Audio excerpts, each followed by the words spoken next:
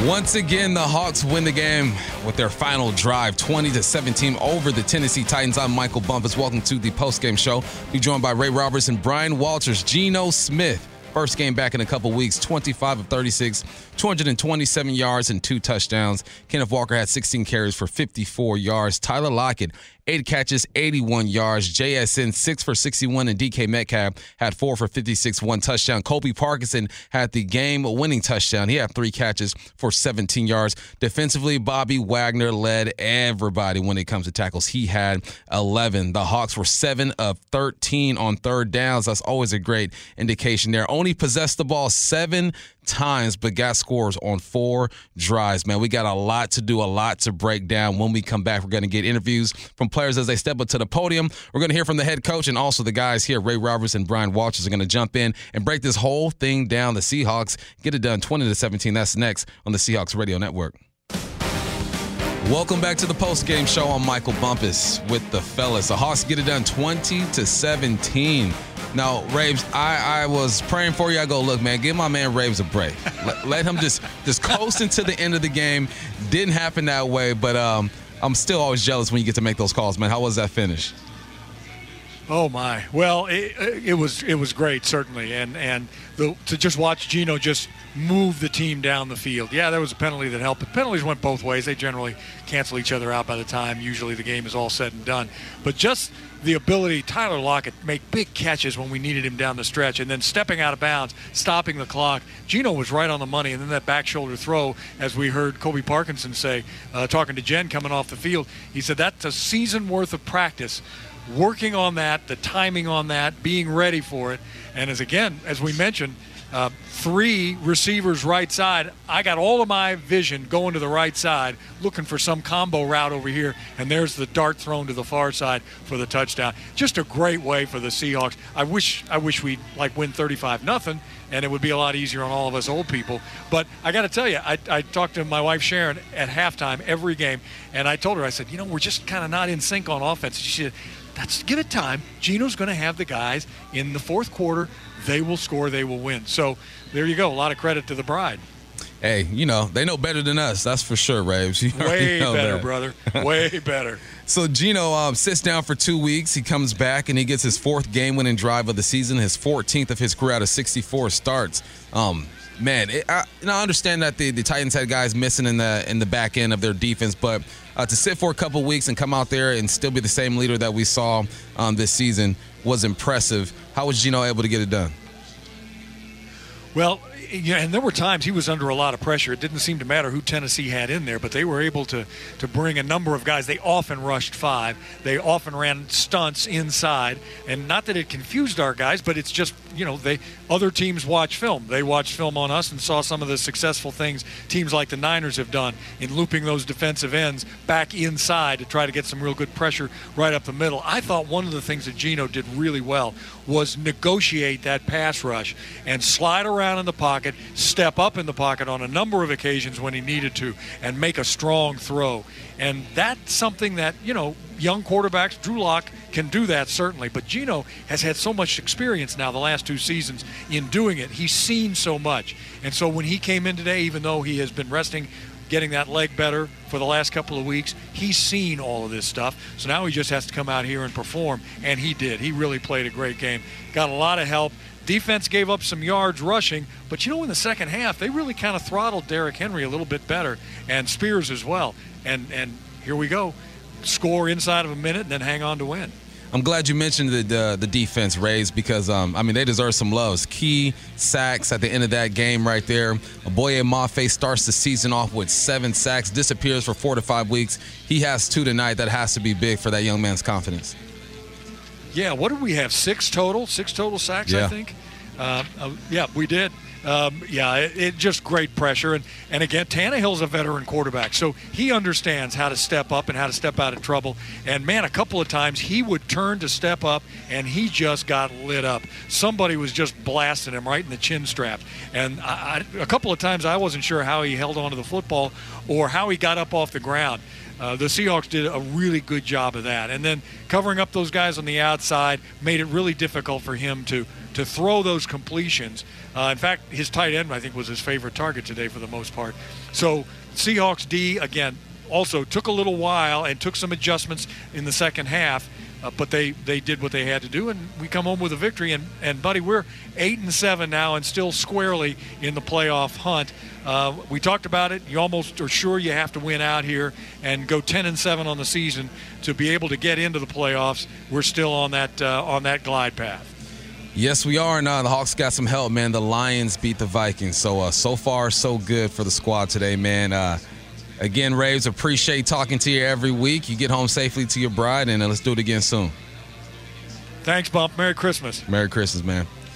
All right, we're just getting started, man. Lots to do when we get back. We got interviews from the locker room, at the podium. Going to get the guys here involved. All that is next. The Seahawks win in dramatic fashion once again, 20-17.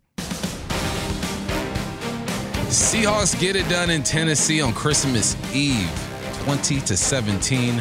That's a familiar score, fellas. I'm Michael Bumpus with Ray Roberts and Brian Walters. Man, do they always have to make it this dramatic when it comes down to winning ball games?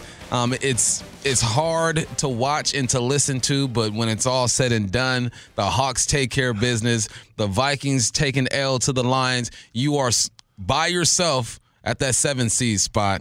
Man, it feels good. I know we didn't get here the way we wanted to get here, Big Ray, but we are here and it feels good. Hey, we are here. They're still in it. Everything that you want to accomplish in your season is still right in front of you, and you have control to a degree, over it. And as much as we like or don't like it, the whole can't win it in the first or the second and the third, but you can win it in the freaking fourth is still alive, And I don't know. It was funny. We were listening to the broadcast. B. Walt and I were upstairs, and Rondé Barber was saying, like, oh, man, winning games like this take such an emotional toll on your team. I'm like, well, you haven't followed Pete Carroll and the Seahawks for however long he's been here, because this is how they win football games. And so it was cool to see Geno get on track down there, down the stretch. Tyler Lockett got open for some passes and was able to keep the chains, keep the ball moving, and convert first downs. And then Parkinson with the big boy catch at the end to seal the victory.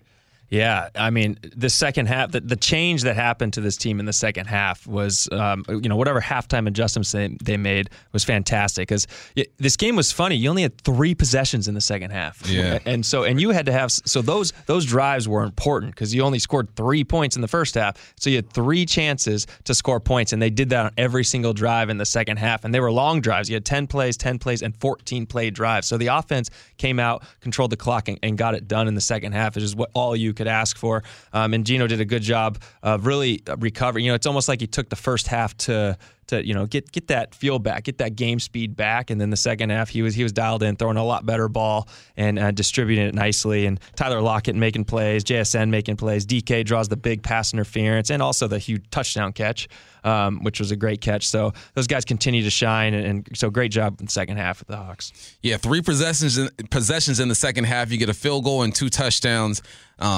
Yeah, this is a weird game, man. Typically, an offense gets about 11 to 12 possessions in a game. You cut that in half. Let's hear what Pete Carroll has to say about this win in Tennessee.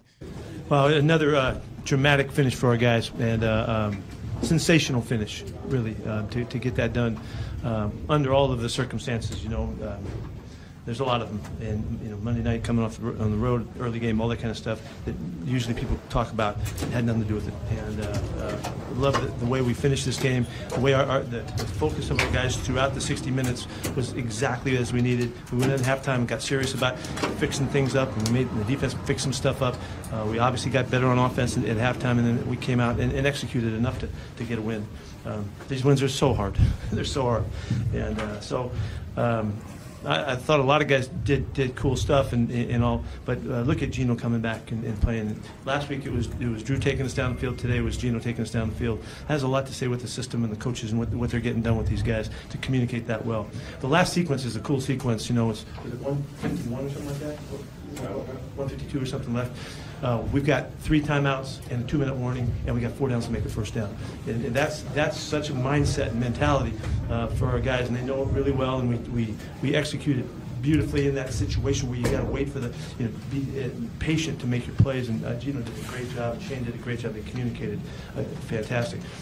But I think the focus goes to me as the big guys up front to pass pro that whole time and just keep him off him so that he could make the plays and the guys could make the great catches and the first downs and all that. Jackson's big play, Tyler's big play, and then of course Colby's at the end was fantastic. So it was it's an exciting win for us, and the belief in this locker room is strong. That we can take on whatever we got to take on, and we'll have our wits together, and we'll execute and function no matter how long it takes to get it. And that's a powerful trait. So hopefully we can hang on to that. You've mentioned multiple times, Pete, that the grind you went through to get to the end of this month really helped. How do you think that's shown up on the last two drives, last two games? I think we've come out of those games because we didn't get screwed up from the losses, which we could have. We could have flipped out and lost our minds. We kept believing that we could get it done, and so the resolve stayed intact, and so that we can utilize all of those difficult experiences and the tough games and the matchups and the great personnel that we went against, and we're better because of it. And so we found a way, and it was slow start today, kind of marred it, but we came in at halftime and we knew that it was our game to go win, and so we got it done again. To have that trio, all three receivers going like Tyler, DK, and Jackson, what does that do for offense when you got three guys? Oh, it was. I thought Gino used everybody so well today, and to go to Colby at the end, and something we've been looking forward to doing and we've been working on. Everybody was watching him. Everybody knew it was going to him, and he came through with a great play. It was a great throw and also a great catch to win it right there.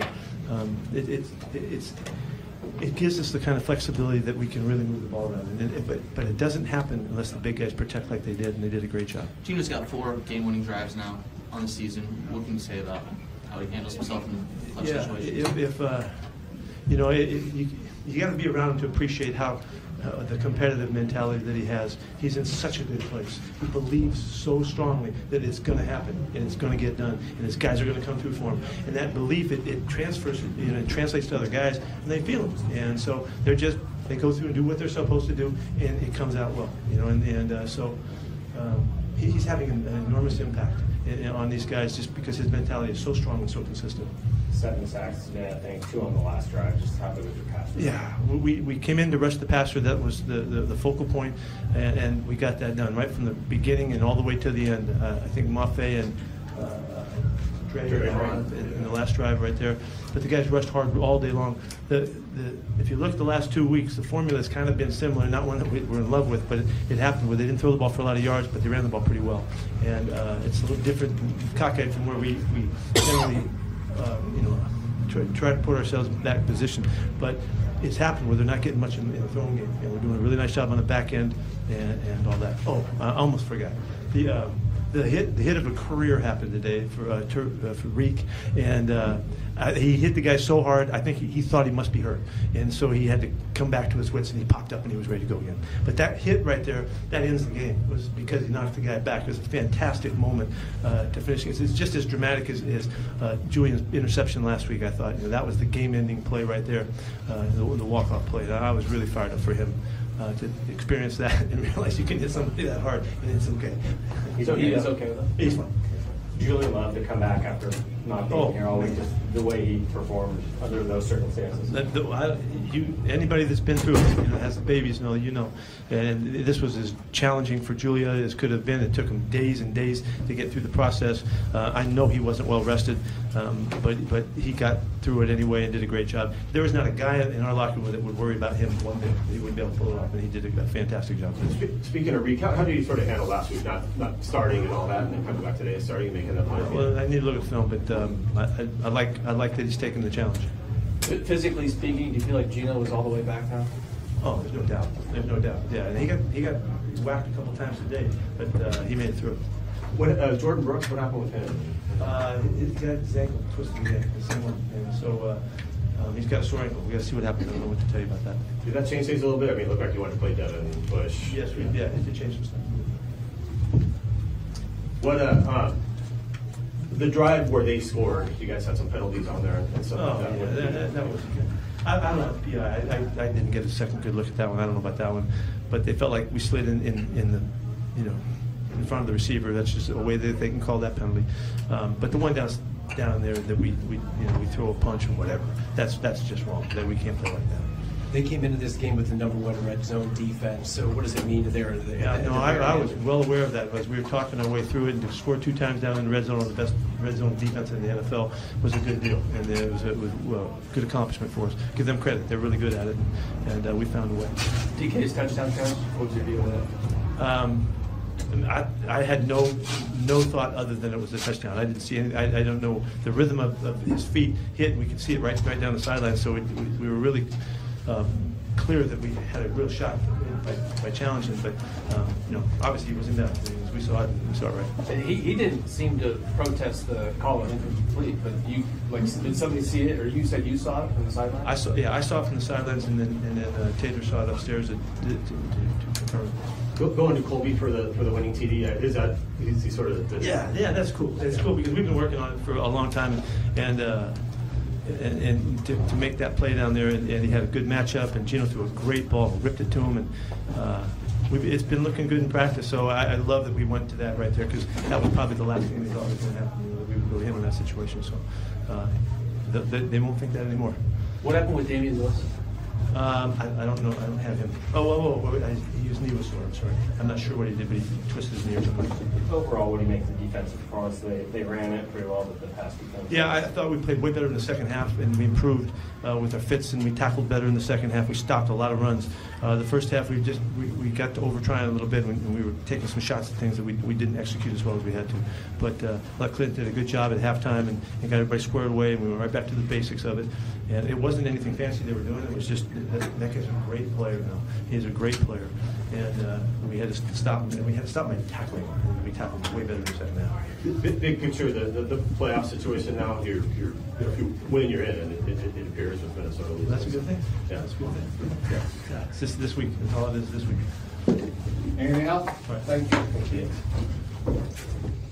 All right, that was the head coach, Pete Carroll, man. He goes, look, the gauntlet prepared these guys for this moment right here. And we were talking about just the margin of victories when it comes to the Seahawks during their wins. They have a couple 10-point wins, but it doesn't really feel like that, right? It's always been interesting. And I think that's just the identity of this team this year. Nothing's really going to be easy. You're talented enough to win ball games. But you're not at that level to where you're just capable of blowing teams out. So no matter who you line up against, you play against the Seahawks, it's liable to be a battle, right? Yeah, it sometimes it just seems like they don't ever put a complete game together, offense and defense. So that's why you end up having these last-minute drives to win or last drive that you got to stop to secure the win. Because I think if the defense played the way they were playing, like the first 5, 6, 7 games of the season, and the offense played like they played against the Cowboys in some games, you could have a 10-point win. You know what I'm saying? But they've also come accustomed to just not being afraid to win close games. They're not afraid to be in close games. That's one of the things that Pete preaches. That's why early in the season, winning games like this is important for all the young dudes, because they always compete, and you can't win in the first, second, and third, but you can in the fourth. Like they've heard it probably watching the NFL, but now they're in this locker room, and you have to make them believe that. And so those early season wins, when you're winning like that, really matter for the mindset of the team, so they can have 2 weeks in a row. Last drive of the game, they come up with a touchdown for the victory. Yeah, the confidence that your team gains knowing that you're always in it, and even if you're down with 1 minute left, 2 minutes left, that you can give the ball to your quarterback. Either one, really. You saw Drew do it last week and Gino this week, and they can lead you to a game-winning drive. It just does wonders for you, as opposed to maybe a blowout win. I guess that does builds confidence in another way itself. Yeah. But going into these later games in the season and into the playoffs, these are the kind of games you're going to have, right? Mm-hmm. Everyone's fighting for a spot. Everything's big. And so it's just good to have that under your belt and have these game-winning last-second wins on you. Say 12s is only rock and roll, but we like it. The Rolling Stones are performing at Lumen Field on May 15, 2024. Get tickets now to see the Hackney Diamonds Tour. Visit lumenfield.com and get ready to rock. When we return, more interviews, more analysis right here on the Seahawks Radio Network. Thank you, Curtis Rogers, for that scoreboard update. Let's go to the podium. We got Jay Reed live. How'd that one feel, Jaron? Oh, man, it felt good. The game was very ugly, in my opinion. But we showed a lot of grit and a lot of determination to do right on. Was it hard to sort of have a quick turnaround, obviously, and really emotional win Monday night? Was it hard to kind of take that off? No, we've been through that this whole season. I just think that shows the grit in our team, the resilience that we have as a team together for a short turnaround. We knew this team was going to come in and they were going to do everything they could to try to stop us from getting the win, but we pulled it out. You had a couple sacks on the final drive, but what did you see on those plays? That was huge. We knew that if we get them the third down, we could rush that, we can get after them. I think they gave the most sacks in the league. We showed tonight that we got a great rush, we got great rushers as well, and we just ended the game. What we needed to do. They found some success against you guys on the ground. Derrick Henry has had such a great career. How unique is he compared to everybody else that you guys play against and the challenges that he presents? I mean, you don't see too many 6'5", 250-pound running backs that probably got 0% body fat. I mean, he's a monster out there. They gave us every personnel that they could that we really didn't see during the season. They really didn't use tight ends. They used every extra tackles, sometimes 2 extra tackles, 13 personnel, 13 T, those type of things. And I was glad that we see it. Now we get put it on film. We get to go back to the drawing board when we get to work Tuesday and make the corrections that we need to.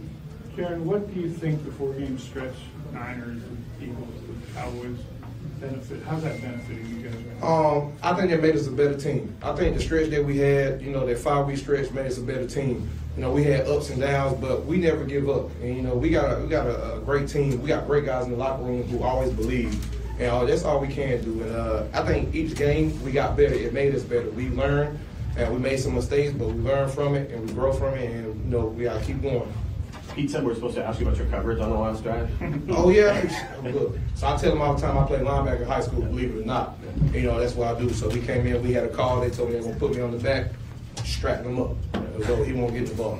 Is that the first time you've done that? No, it's not the first time. We used to actually do it a lot back in the day. I think. When we had Kenny Norton as the defensive coordinator. How about Reed putting a big hit on it? Hey, that was good to see. I think he knocked the wind out of himself. But it's good to see Reed go up there, and make that play. He's taking tremendous strides as a player, is what he needs to do. Is the D-line, is there anything more fun than closing out a game with 2 sacks to put the game on it? That's all what we want to do. Of course we want to close the game up front, and that's what we did. I think it helped by me strapping the running back up too. Your quarterback, Geno had his 4th game-winning drive for the season. Seems like he's been poised all season in those moments. What can you say about it? Yeah, Geno's a great player. Me and Geno training all season together at the same gym down in Florida. And like I told him before the game, I said, this is the moment that we work for right here. We put in so much work, and I watched him put in so much work endlessly, from the time we work out in the morning to field drills. When we were done with field drills, I was getting off because it was hot. But he was still going. And so, I try to remind him every time that the work we put in, it's time to put in and show it on the field. The preparation is key. When we prepare, we play good. One more, sorry. Julian Love had a pretty eventful week with the baby. He's away from the team, and then he flies separately. What do you make of all that? Oh, man, tremendous player. A guy that's always accountable, a guy that's always in the right place doing the right thing. And I think he had a big hit early on, putting them 11 out the game. Teams are going to see it. They're going to get alligator arms when they see how our DBs were hitting today. I think, personally, every hit was clean, but, Julian's a great player, man. He's really coming along right now, and we need him. We need him to keep getting turnovers and keep being in the right spots, making big plays. Thank you. Thank you. All right, that was Jay Reed, man. He had himself a good day. 1 sack out of the 6 that the Hawks were able to get together. Man, he talked about Derrick Henry. We know about D. Henry, but when you describe him, 6'5", 250 pounds, 0% body fat. Yeah, I made a good decision playing offense, Big Ray. And a guy like him, when you watch him on TV, he looks big, but you can't have an appreciation for how big he is until you see him standing next to like a Bobby Wagner. Right. And you go like, holy crap, like he's probably taller than Bobby, So it's pretty incredible. So it reminds me of, not the same speed, but seeing Christian Okoye, for the first time as a running back, he and Barry Word were like 2 of the biggest running back tandems ever in the history of the league, and he makes those dudes look small. So he's a big dude, and so I can't imagine him coming downhill from 5 yards, 10 yards deep in the backfield, and you have to figure out how to tackle him. All right, well, let's go back to the podium. Boye Mafe had himself a day, 2 sacks, 2 TFLs. He's live. How we doing? How's it feel to cap off a game that way with getting a couple sacks to put the finishing touches on the win? I mean, it feels great. It's one of those things that, you know, we've been working on. I haven't had a sack in a couple weeks, so just getting back into the flow of things, getting back into who I feel as I am as a player. So it's one of those things just to get back into who your rhythm and know how you can be as a player. You mentioned that other teams have been putting more attention on you, chips, double teams, all that. Just when you got that first one today, did it kind of feel like a weight off your shoulders to get one? I mean, definitely, it's always something you're working towards, but at the end of the day, you know, the big picture is, you know, getting the W. So, you know, making sure that I'm doing everything that I can in my manner to help the team. The team lost 4 in a row. Things could have gone in any number of directions. What about this team do you think has allowed you guys to come back the way you have the last 2 weeks? I feel like there's some resiliency. You know, there's a lot of situations, a lot of things that happen throughout the season. We had a lot of ups and downs, and the thing I love about this team, though, is that we don't waver. You know, every situation that has hit us, there's no one batting an eye, there's no one turning the cheek.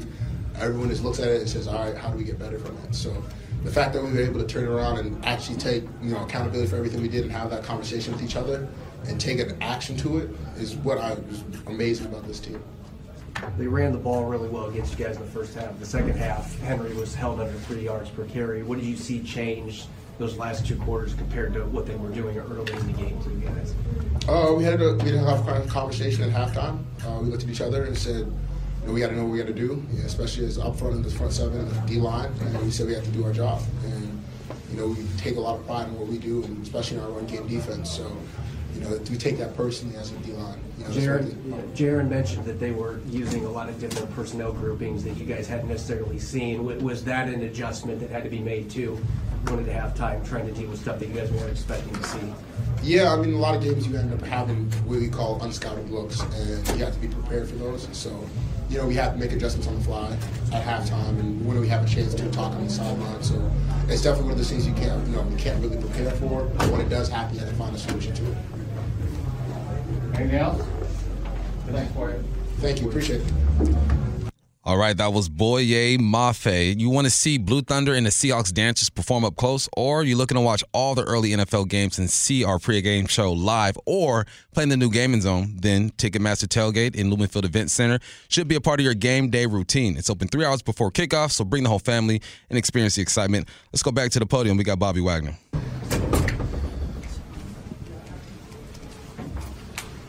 Check out. 7 sacks today. Good to get the pass rush. Good way you guys. What was it? 7. Oh. 6 or 7. Yeah, no, we knew that. You know, if we got it going, we can get to this guy, and we was able to kind of get it back there a little bit. Some of those sacks kind of changed the game, and you know, we just got to do it consistently and do it more. When Jaron was in here, he was talking about them running some different personnel groupings than what you guys had seen previously. How much did that bear with the running success they had early? And you guys held Henry under 3 yards per carry in the second half. Yeah, I mean, I think you know, obviously, you know, they were playing for pride. They was gonna come out and throw everything at you. I know a couple of the guys was hurt, so it forced them to kind of throw some different personnels in there. So once we got a hang of it, we felt like we did a better job. Big picture, Bobby, where do you feel like your defense is at after these last 2 wins? You know, I feel like we're in a good place, but we need to be better with penalties. We need to better be, you know, clean up the things in the run game. Obviously, continue the sacks. That's kind of where we're at. You know, 8-7, we can't complain. After losing 4 in a row, what do you think allowed this team to stay in and come back to what you had the last series?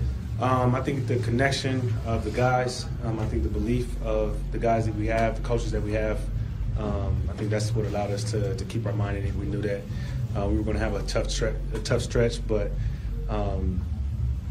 you know, we control our own destiny, so we need to just take it one game at a time. What did that stretch give you guys now? You think those 4 games and the gauntlet of the schedule, what's the benefit? What's the backside coming out of that? Do you think it's helping? I think the biggest thing, in my opinion, that we learned is when you play good teams like that, you can't shoot yourself in the foot. You can't have bad penalties, mistakes, things of that nature, because, you know, they will capitalize on that. And so, you know, hopefully we take that into the remainder of the season, onto, you know, God-willing playoffs. You've seen a lot of game-winning drives since you've been on this team. Gino's got 4 this year. Did it again today. What can you say about him in those how he plays in those situations? It's just amazing to watch. You know, his poise, his ability to get it to the guys. Obviously, DK has some crucial catches. Locke always the trust and believe in those guys. But the biggest thing with Geno is just his poise. His poise to, you know, when the pocket collapse, not panic, get the ball out, put it in the playmaker's hands, and make plays. And you know, he did a really, really good job today. Anything else? Thanks, Bobby. Thank you. B-Wags, he had 11 tackles, 1 sack, and 2 TFLs with a quarterback hit, man. You pointed it out, Big Ray. I'm jealous of B-Wags' arms, man. When he starts flexing after he makes a play, makes me want to get in the gym. But what you see out of the OG? No, it's, you know, Bobby, you know, has his, you know, shortcomings, if you want to call it that. He's been in the league for, 10, 11 years, over 100 tackles all the time, in the middle, you know, butting heads with some big dogs and making some big plays. So it was good to see him filling gaps, getting in the backfield, making plays, making tackles on Derrick Henry. You know, so it's just good to. He looked like the Bobby that we knew from a long time ago. You know, not that he slacked off a lot, but he just looked different. Like he was in the backfield a lot, in on the action, getting in on a lot of plays. So happy for Bobby. I thought that sack that he had on Tannehill was pretty cool. It was a delayed sack, right? So he kind of realized his responsibility wasn't going out for a pass. He sat in the hole. He put his hands up when he saw Tannehill trying to about to throw it, and then just came at him. And Tannehill wanted nothing of it. Just kind of curled up, and Bobby got his big arms around him. So, I mean, Bobby's one of my favorite players. He was one of my favorite teammates to ever have. I mean, the guy has always been just such a freak athlete, and it's fun to watch him keep doing this. I mean, his tackles never dwindle. Every week he's double-digit tackles and just constantly just impressing. Say 12's Lumenfield Suites offers the perfect setting to entertain clients, host company events, and celebrate the holidays. Enjoy Seahawks football from a prime location while gathering with friends and family. Lease your 2024 full season suite today by visiting suites.seahawks.com. More to do when we get back. We'll hear from QB1. That is next on the Seahawks Radio Network. Seahawks get a big win in Tennessee, 20-17. Geno Smith had a good game, 25 of 36, 227 yards, 2 touchdowns. Let's hear from him. Nice hat. Geno, would you take the field for the final drive? What's going through your head? And do you even go consider the stakes and the season's ramifications and all that? You know, I'm thinking, you know, just like last week, you know, I feel like Drew did a great job last week, and we had a chance to match it this week. And, you know, as I'm going out there, you know, I'm not thinking about anything else besides the situation. Knowing we got 4 downs, I think we had 2 or 3 timeouts left. So we had a bunch of time, about 3 minutes, you know, thinking about the situation and how we can get in the end zone. I thought Shane did a great job. I thought protection held up great. Obviously, receivers did a great job of getting open, and then Kobe made a heck of a catch, you know, to seal the deal right there. What can you tell us about that play? It sounds like you guys have been trying to get to that for a while now. Yeah, we've been practicing it, man. I feel like we practice it every day, you know, since the start of training camp. And, you know, it's just the situation hasn't come yet. But, you know, at the right time, at the perfect time, you know, Coach called it, and we knew exactly what we were going to do. We repped it so many times. Kobe knew exactly how the ball was going to come. And, shoot, man, strong hands, made that catch, got in the end zone. That was great. The touchdown to DK on the drive before, take us through that, kind of what you saw there, and what your thought was on the challenge and everything. So, yeah, I mean, there was, you know, obviously in those situations, a lot of teams like to double DK. They were playing a bunch of 77, which is double DK or Lockett, and sometimes they would double Jackson. But that one, you know, particular time was one-on-one to DK. We had a double move on. The corner was sitting off, kind of inside, kind of bit on the first move. DK did a great job. He collisioned him. You know, he fought through it. You know, once I saw the ball hit his hand, I saw him drag his toe. You know, usually those are good, you know, when you put the ball in the area of a guy like DK Metcalf. So I thought it was a great call, perfect call in the situation. They didn't double him. You know, we read it right. He made a heck of a catch, and, you know, that's what it was. The final drive, the pass to Metcalf that became the PI, he's on the sideline the previous 2 plays. So in the back of your mind, are you thinking he's maybe the guy I'm going to go to here? Yeah, that, you know, again, these are all, every down is a new situation. That's how you got to play the game. And so we had a play on where, you know, we had a post on that one, and they actually went cover 0. So I had to go and make a check at the line of scrimmage to get us into a max protect. It was cover 0, so he was one-on-one again. You know, wish we'd have, you know, got the touchdown on that so, you know, he can get the touchdown. But he fought through contact again. The guy kind of hooked him, kept preventing him from getting the ball. And, you know, that was another play that helped us get down there and get in scoring position. they had the #1 red zone scoring defense coming into this game, and you guys had the 2 real close misses in the first half. Did you feel like maybe there was a little bit of a timing issue early on with missing the last couple of games there? It seemed like it was just that tad late on those throws. No, they weren't late. It was just incomplete. That's how football goes. You don't hit them all.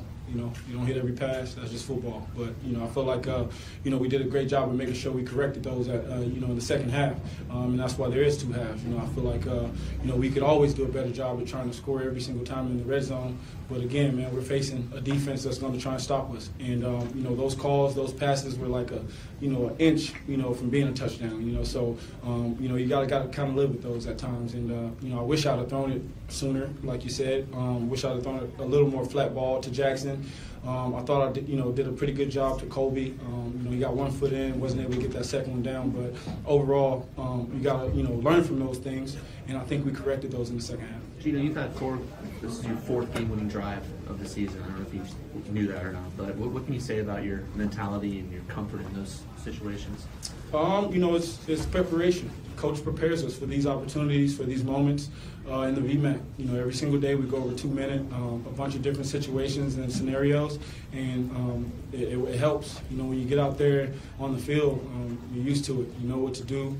Guys are calm. They know their assignments, and you saw it doesn't matter who the quarterback is. Coach prepares us to be in those situations and to make those plays, and that's what we're about as Seahawks, man. We're going to fight to the finish, and if the ball's in our hands as an offense, we want to make sure we close it out. You've been on a few teams now. Is that unusual? The emphasis on 2 minutes that Carroll does is a little different. I think we do it a lot more than a lot of teams, and guys come from other places. They mention that, and I think there's a reason why we've been able to win games. Just over the course of Coach Carroll's career here, been able to win games late in the fourth quarter and those game-winning drives. So that speaks volumes to the preparation and the coaching. And, the players obviously got to go execute, but, it feels like we've been in those situations a million times. We see teams around the league where there's a clear-cut #1 receiver gets the dominant share of the targets. As a quarterback, what does it do for you when you've got Jackson, Tyler, DK, all those guys that you can go to anytime? I think it's big, and you can add the tight ends and the running backs in that as well. I think it's huge for us as an offense to not be one-dimensional in any area, any aspect. And, obviously we got a guy like DK Metcalf who's going to draw so much attention. He's a true alpha, true #1. Every single team has a plan for him. They're going to try and double him. And I love the patience that he shows, knowing that, Jackson's going to have to get some targets. Tyler's going to have to get some of those targets, and the tight ends as well, because he opens up the game for those guys. When they're doubling him, that's one less guy in coverage on the other side. So when you got guys like that, all those guys can make plays. You just drop back, read the field, throw it to the open guy, and that's the special part of this offense.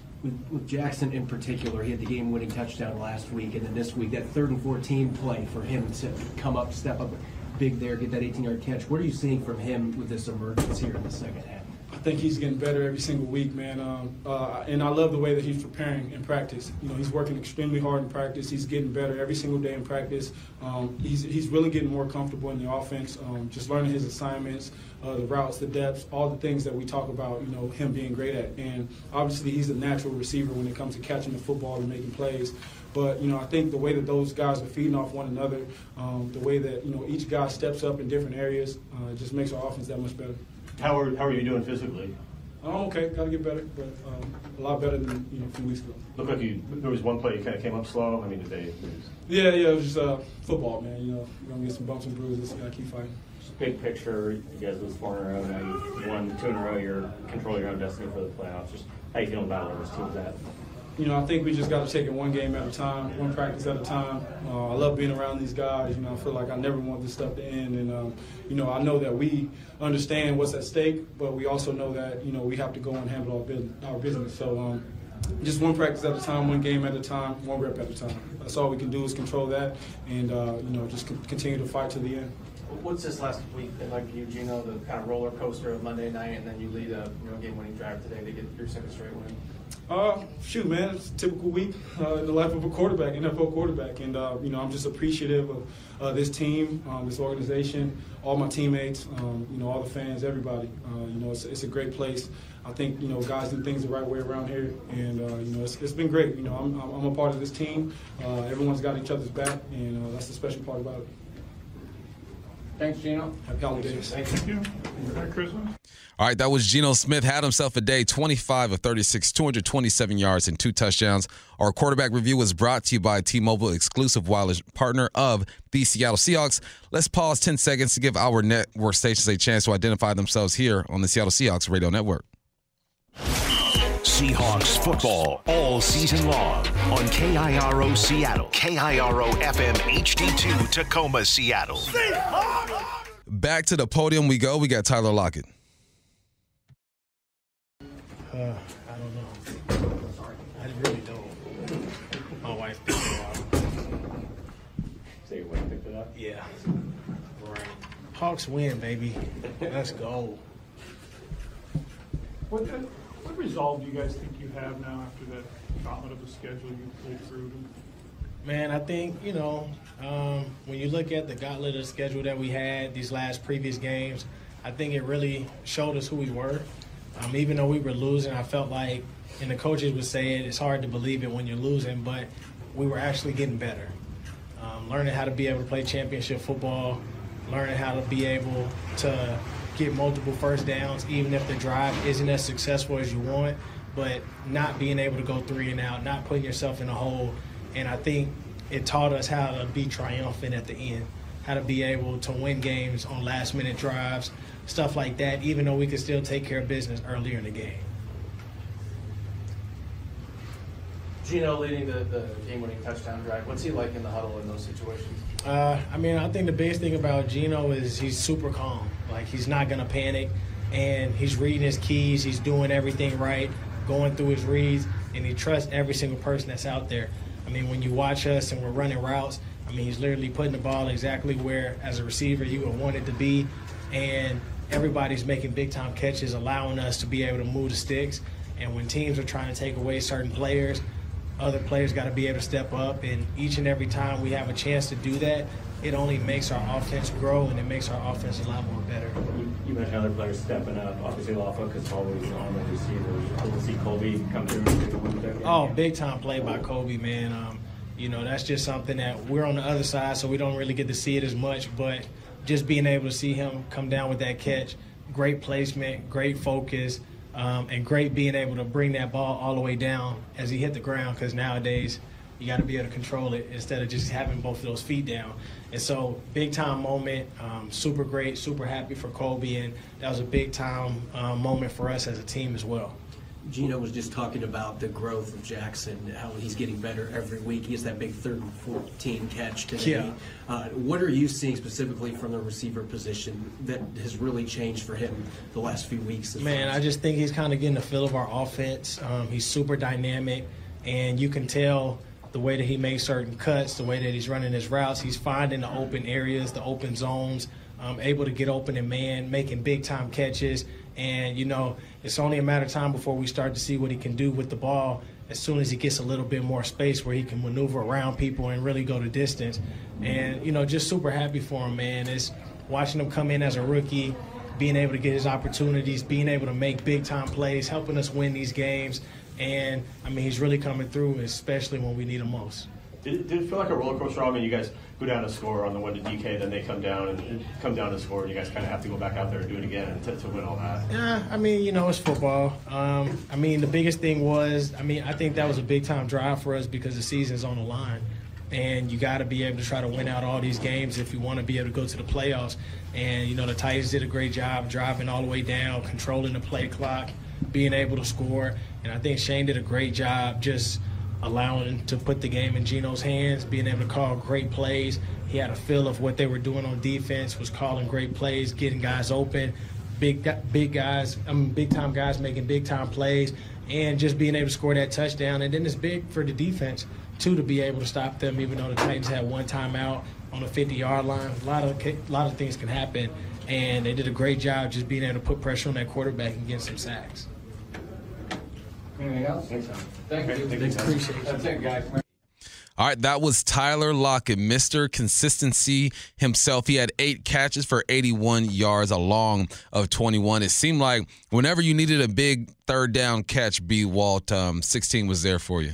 Yeah, I mean, he's your go-to guy. I mean, yeah, 8 catches, 81 yards, as you said. And I thought really the whole receiving core played an outstanding game. You know, when their number was called, every one of them stepped up. You know, like they mentioned, the JSN's big third down. Tyler Lockett was just, you know, if you need that 5 to 10 yards, I mean, put it on Tyler Lockett. He's going to get it. He's going to get open. He's going to make that little sideline catch. He's going to find a way to get his feet in bounds, as he always does. And he's going to find a way to get down and be Mr. Reliable and be able to be on the field, because that's what he does. So I think the wide receivers are just are maturing before our eyes. You know, just the way it doesn't matter who's called upon, they're all making plays. Because then you saw DK on the second to last drive of the game. That was 96 yards. Sorry.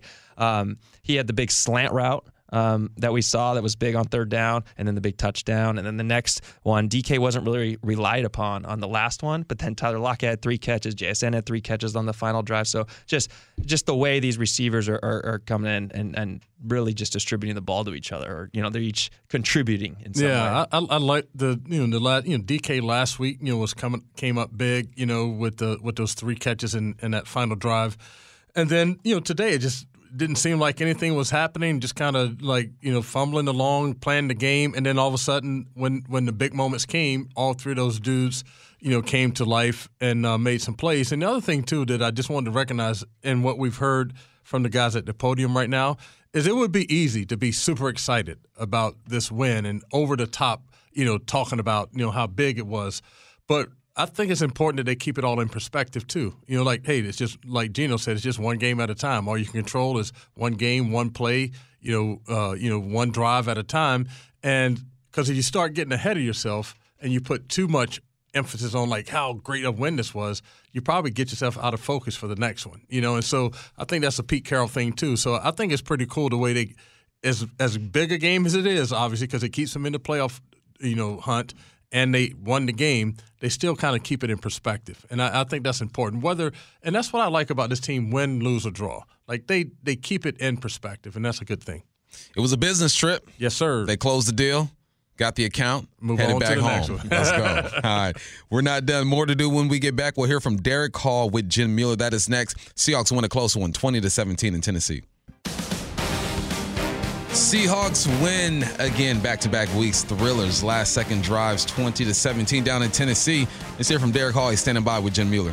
Derek, we spent so much of the week talking about Derrick Henry, but that 1-2 punch they have with Spears in there, how does that help keep them balanced and you guys off balance? I think just the 2 different style of runners that they are. Derek's a very, very hard downhill back, and then you got the acrobatic guy with Spears who comes in, can get off the edge, can still beat you with the one cut. He reminds me a lot of K9 in the way that he runs the ball, hard, physical, and can jump cut you and make you miss. So I think the 1-2 punch with that was really, really good for them. And, for us, it's just trying to tackle the ball, do things that we have to do up front. And, early in the game, we weren't very physical, but as the game went on, we started to settle down. Yeah, what do you attribute that to? I mean, I know that the energy level just across the stadium wasn't as high today, but what do you attribute kind of that first half to? I think it's really trying to get comfortable and settle down. Really trying to figure out what they have going on, and trying to use that to the best of our advantage. So, just really trying to take that coming in at halftime, making the correction that we need to make, and going out and putting that second half together was huge. I think you and Boye teamed up for a couple of big stops there, but his sack at the end of the game to help to seal that up.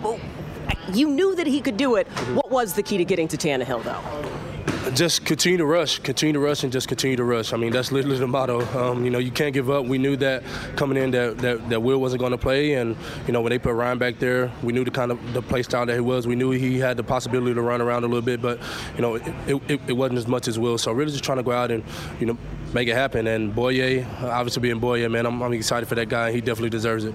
The offense gets the ball back with just a little bit over 3 minutes to go. After what happened last week, how much confidence does the entire team have in the ability to deliver in those moments? Oh, big time confidence. I looked at Boye, I was like, here we go again, we're going to win it. And it came down to the last one. I'm like, we've been here before. And sure enough, we drive right down the field. G does a great job, great ball. And, Kobe's been strong, and the other guys just grabbed it and holds on to it. And there it is, Seahawks win. And your fellow rookie, Jackson Smith-Njigba, with a big catch. What have you seen from him just all year long? just continue to grow. Coming in, things weren't really going the way that he wanted to, and dealing with injuries and different things like that. And once he got the groove, I knew Jackson was going to take that next step in stride. So, man, at the rookie class, we're just trying to continue to get better every day. Come in and just take that next step and take over this franchise. With DK Metcalf, he's a super athletic guy, but did you expect him to hurdle an opponent in the first quarter? Seen it before. Seen it before I even got here. He's made SportsCenter, all these freaking top crazy stuff a lot of the time, even when I was in college. So it's expected. DK Metcalf, he's one of a kind. Lastly, this is a critical part of the season, and it's your first time experiencing this. How would you sum up where this team is at right now? Special. There's been a lot of ups and downs, a lot of hills, a lot of valleys. But, we're peaking at the right time. You're supposed to peak around this time of year, in whatever asset you're doing, whether that be sports or anything. So, we're peaking at the right time, and we're taking it one game at a time, one step at a time. So I'm just riding the wave. As a rookie, I'm still learning to figure it out. So I'm just following the vets. That's always a good plan. Bump as we get that back to you. Thank you, Jen. That was Derek Hall. Had himself a good game. It's been a while since we've seen Derek Hall flash a little bit. He had a TFL today. And thankfully, you're not relying on young guys like Derek Hall to make plays. So when they do make plays, it's impactful. So what have you seen? Not even just today, because right. I think it's important that people understand that this man's a rookie and they're going to have those peaks and valleys or whatnot. So overall, what did you see out of Derek Hall throughout the year and today? Well, I think he's still learning. He just probably the last 2 or 3 weeks he's been getting more reps. Up until that it was real spotty, and it's kind of it's in like any other position. It's hard to just learn in practice. You got to get out there in the game and like understand how you fit in and how your skills work and all that kind of stuff. But to me, he's a little more physical, stronger Boye Mafe. He's just a little bit more violent with his hands and things. So it's going to come down to him kind of developing some skills and techniques on rushing the quarterback. In college, he was more of just a power rusher. He didn't really have moves. He just kind of overpowered people, and that's not going to happen much with his size in the NFL. So to me, it's just a matter of getting more reps. And then I think he's just going to be a constant piece of that rotation on the outside linebacker, defensive end, whatever you want to call it. Yeah, he made a big impact on the tackle for loss he had. That was a little misdirection, I think an inside handoff that Tennessee ran, and Derek Hall ran right into it. Like he was ready for it, or it caught him off guard. I don't know, but it was a big play there. It was a big loss that Tennessee looked like they had something developing if he wasn't in that spot. But as a rookie, the season's long, and this is kind of where you start to go, okay, wow, like I've never had to play this many games back to back to back, so much importance just like that. So for him to just be out there, all rookies, it's a big plus, and I think you'll continue to see him, throughout the years as a big time contributor. Yeah, sometimes I think it's hard too when you come in, like even if you play in the SEC, the talent gap is a lot closer when you get to the NFL. Like that was one of the first things that I had to learn. Is I remember playing against the Rams my rookie year. Bill Edwards or something was the defensive end. I'm like, I never even heard of this dude, so he must not be any good. He was good. Yeah, you know what I'm saying? And so, like, everyone's pretty good. So you don't really have the big gaps you have in college. So that's a little bit of an adjustment, too. Yeah, man. He's getting his feet wet. Yeah. And you know what? If he can make 3 or 4 more plays like that throughout the season, I think he'll be good to go. All right, more to do when we get back. We'll hear from Mario Edwards and Quandre Diggs, both with Jen Mueller. That's next on the Seahawks Radio Network. You are listening to the Seahawks post-game show. We got more interviews for you. Here's one. Mario Edwards and Quandre Diggs, both with Jen Mueller now. Well, it's a twofer. We do not usually talk to 2 guys at the same time. Mario Edwards gets to the quarterback, and Quandre Diggs actually gets credit from Colby Parkinson for the game-winning touchdown. We'll get to that in just a second. Mario, you knew that there was going to be some opportunity against the offensive line, but what did it take to get to Tannehill? Just being persistent. They told us that we got to rush, collapse the pocket, and so that's what we did. We put pressure on him and tried to close the pocket knowing that he would step up, so that's what we do. How much different did that game plan look with him out there as compared to Levis? It's more they can run their offense. Levison is young. They were more comfortable with Tannehill being the quarterback before, but it was pretty good. So, Quandre, why did it seem like it just took a while for everybody to settle in and to find a rhythm today? I don't know. That's a great question. I think, when you come out, you kind of have these early games, East Coast trip for us, so it's a little bit early. So for us, I just think it took us a little bit of time to gel, but when we did, that's a team that we can beat. So it's always fun when, the big guys up front eating, and then, you have us, the middle, you have Bobby and, Bush and JB working, and then you got the little guys making plays. So, it's awesome. You guys are all big guys to me. I would never call you little. How close were you to a pick on the first play of the game? Man, I was so close, but Mike Jack, he hating on me. I think that Mike Jack had to hit D-Hop so hard and it messed it up, but I think I probably set the record for most interceptions on the first play of the game if I'd have caught that one. But it is what it is. Okay, but you do get credit from Colby Parkinson for helping him to perfect that route and that play. You said you practice it every day. Why do you get credit for that? Because for me, with Cole, we work each other in one-on-ones every day. And I always tell him, certain tips that I've learned over the years and, what I do and how I would play it. But he's just a big body guy. And I just told him, kind of make it discreet where you get a little push, roll his hands out there. His wingspan is so long. He's so tall. It's a lot of surface area. So it's really easy for him to go make those plays, and it's hard for defenders to get around his body. So we literally worked that every one-on-one for the last 8 weeks. So it's been dope. That is a very cool payoff today. You would not be in that position if you were not able to slow down Derrick Henry. Look, he is always a load and always a beast. But what was the key to making him work for some of those yards today? Make him start his feet twice. If we could stop him before he gets to the second level, then we could stop him from getting ahead of steam. So we just tried to clog up the lanes and keep him from getting to the second level or the third level. And the challenge, though, of having a guy like Spears come in after him, totally different running styles. How do you adjust to that? We kind of knew that it was going to be a two-headed monster. We knew we were going to have a power back and more of a scat back. So we just knew when he was in, it was more, what kind of plays they were running. When Derrick was in, they were trying to run the ball heavy. You guys have been around football. You've been around a lot of games. Where is this team at with just a couple to play? Just overall, and I'm thinking more of just vibe. What you guys have learned. I think just the adversity that we've been through, it's helped us build to be a stronger team. It's made our relationships a lot closer. And for us, we just want to continue to strive and continue to get better. And we know we got to do the work and get better. And I just think it's been dope, to see us lose. And it sucks that we lost 4 in a row, but for us to come through and battle back the way we battled has been cool. Mario, how have you seen guys who've gone through the fire and responded in the last couple of weeks? It's been great, man. It's crazy that, like he said, we lost the 4, and even though we won today or have been winning lately, we still haven't played our best ball, I feel, collectively, of just playing sound from the beginning to the end. So I think that now we're starting to gel a little bit more, click a little bit more, and we'll start doing that a little bit faster. All right, there you go. Mario Edwards, Quandre Diggs. Bump, we'll get that back to you. Thanks, Jen. Diggs had a pass defended, and he had Mario Edwards with his second sack of the year.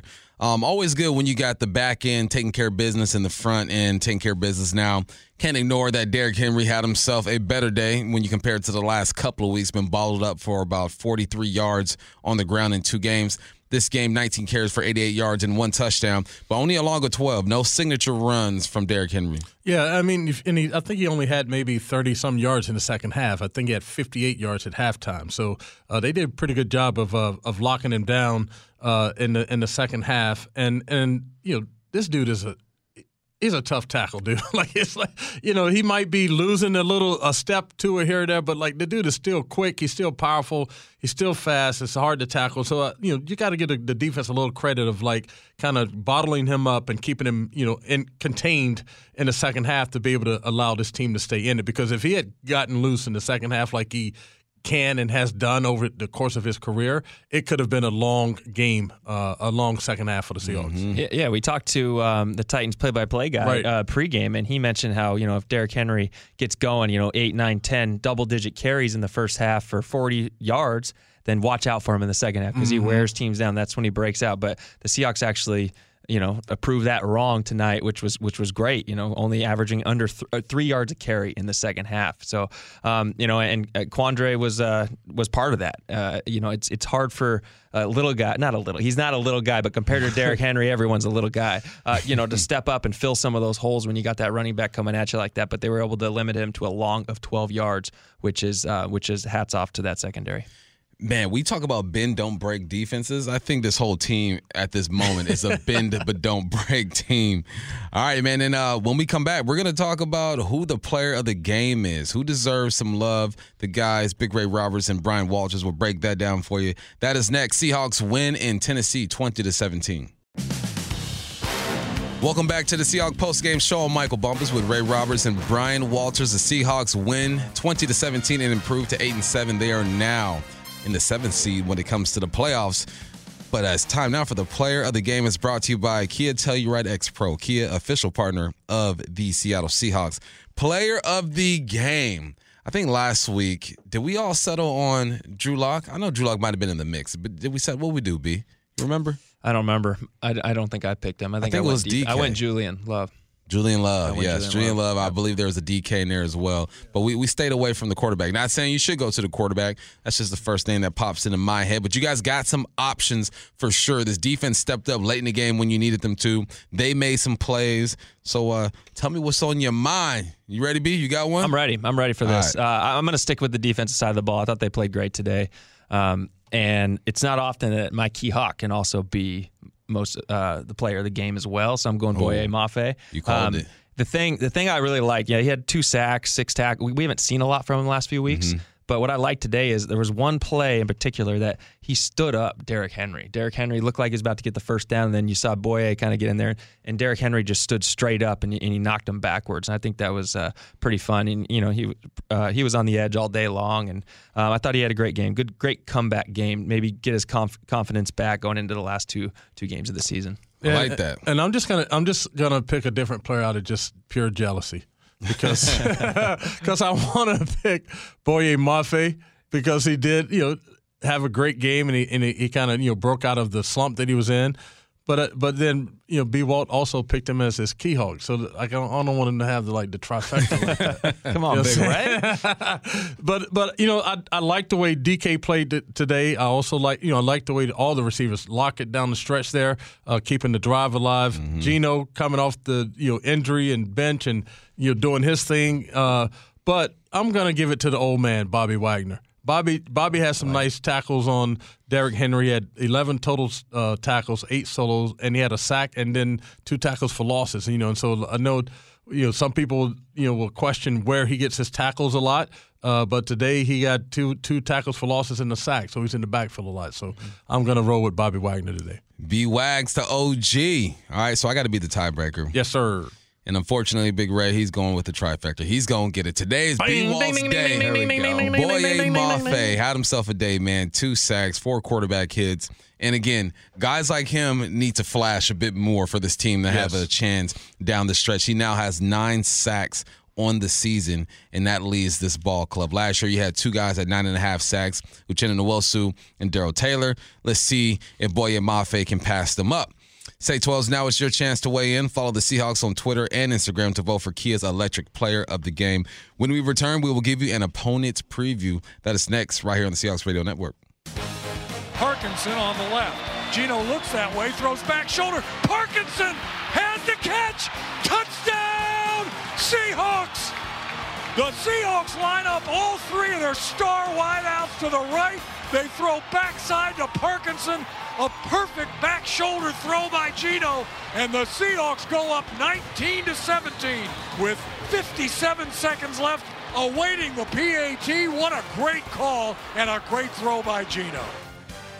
The call of the game is brought to you by Beacon Plumbing. Stop freaking, call Beacon. That was Kobe Parkinson, the biggest play of the game for the Hawks. That sealed the deal right there for the win, putting them up 20-17. But next week, we're already turning the page, fellas. You got the Pittsburgh Steelers making their way to the Pacific Northwest. They got a win the other day, 34-11. They beat the Cincinnati Bengals. New quarterback under center. You got Mason Rudolph. He was 17-27, 290, and 2 touchdowns. But the story of the game was George Pickens. 4 receptions, 195 yards with a 48.8 average, B. Weezy.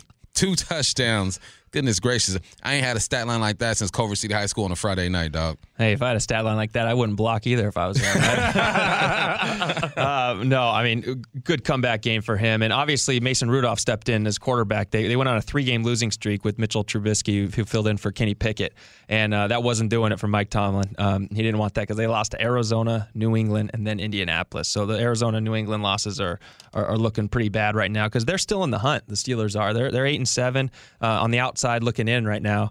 But a big win against Seattle puts them right there. And so it's a tough game. And last week not last week, but against the Bengals. When did they play? Thursday? Is that when they played? Thursday.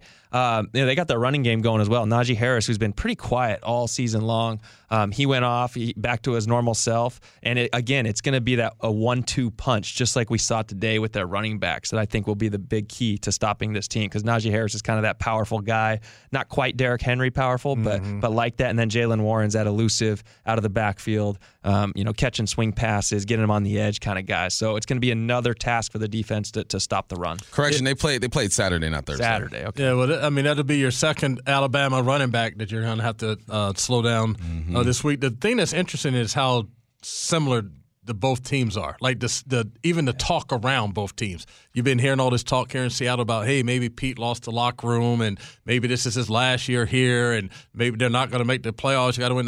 The same conversations are happening in Pittsburgh. Right. People are saying like maybe Tomlin's tenure has just, not that he's not a good coach anymore, but maybe that voice just isn't carrying the room anymore in Pittsburgh, and maybe he needs to go somewhere else like Andy Reid did and win there. Quarterback situation, like all this other kind of stuff going on, the issue with with George Pickens and all that stuff, and then all of a sudden they rally around each other or the coach, or they avoid the noise, and they come out and play like gangbusters against the Cincinnati Bengals. So a game that looked like it might have been a tough game, but a winnable game is a tougher game and a tougher to-win game coming up on Sunday. It's funny you say that, Big Ray. I was going to mention that. So the Steelers, just like the Seahawks, were 6-3, and they went on this. They lost 4 out of 6 games, right? Just like the Seahawks did. Now, I would say that the caliber of teams that they played was not nearly as good as what the Seahawks played. Those losses that they had looked pretty bad, but it's the exact same path to get to 8-7 as the Seahawks. So very, very similar paths. Got the OGs at the head coaching spot. Quarterback situation isn't solidified over there. A bit different over here. Geno's the guy for the foreseeable future. Young receivers over there. Yeah, this is going to be a battle. And also Pittsburgh, they're trying to avoid the first losing season under Tomlin as well. They're 8-7. They play the Seahawks next week, and then they got the Baltimore Ravens after that. So they're looking at this game and saying, we got to win this one. So, it should be interesting, man. Pittsburgh team, they're always going to be well coached, and you never really know. I just hope George Pickens is going to come in here, not focus, lazy, not blocking, and just make it easier on us on this side, man. Today's final score, Seahawks 20, Titans 17. You've been listening to the Seahawks Radio Network. I'd like to thank the people who make our broadcast possible. Production assistant is Chauncey Sanders. Studio coordinators Max Strobel and Nathan Gimmett. Executive producer of the Seahawks Radio Network is Nasa Chobe. The Seahawks return home to take on the Pittsburgh Steelers on New Year's Eve. Pre-game coverage begins at 11 a.m. on the Seahawks Radio Network. For our Seattle stations, we have another hour of Hawk Talk, but if you are leaving us, thanks for listening. For Ray Roberts and Brian Walters, I'm Michael Bumpus. Seahawks win 20-17 over the Titans. Talk to you guys next week. Merry Christmas. This is Hawk Talk Postgame, a joint presentation of Cairo News Radio 97.3 FM and Seattle Sports. Brought to you by Muckleshoot Casino, Top Fitness, and your local Carrier heating and air conditioning dealer. Welcome to Hawk Talk. I'm Michael Bumpus with Ray Roberts and Brian Walters. The Seahawks get a much-needed win, 20-17 in Tennessee. They improved to 8-7 and now are in the 7th seed when it comes to the playoffs. Man, it was a game. It was a tale of two halves, right? First half, nothing really gets going. The game isn't boring. It's boring for the Seahawks, I guess. If you're a Titans fan, you're okay. You see Derrick Henry get off to a great start. 2 games prior to this game, he struggled a bit, still scored a couple of touchdowns. But it was a good sight for Titans fans to see the run game get going. What I appreciated about the defense, even though the run game got going early, they were flying around and smacking dudes, man. Quandre Diggs was getting downhill. I believe the very first pass of the game, he gets downhill and he makes a big play. Geno Smith was 20 of 36 for 227 yards and 2 touchdowns. Kenneth Walker rushed the ball 16 times for 54 yards. Run game didn't really get going overall. The Hawks were 20 carries with 58 yards. When it comes to the pass catchers, Tyler Lockett, 8 for 81. Jackson Smith and Jigga.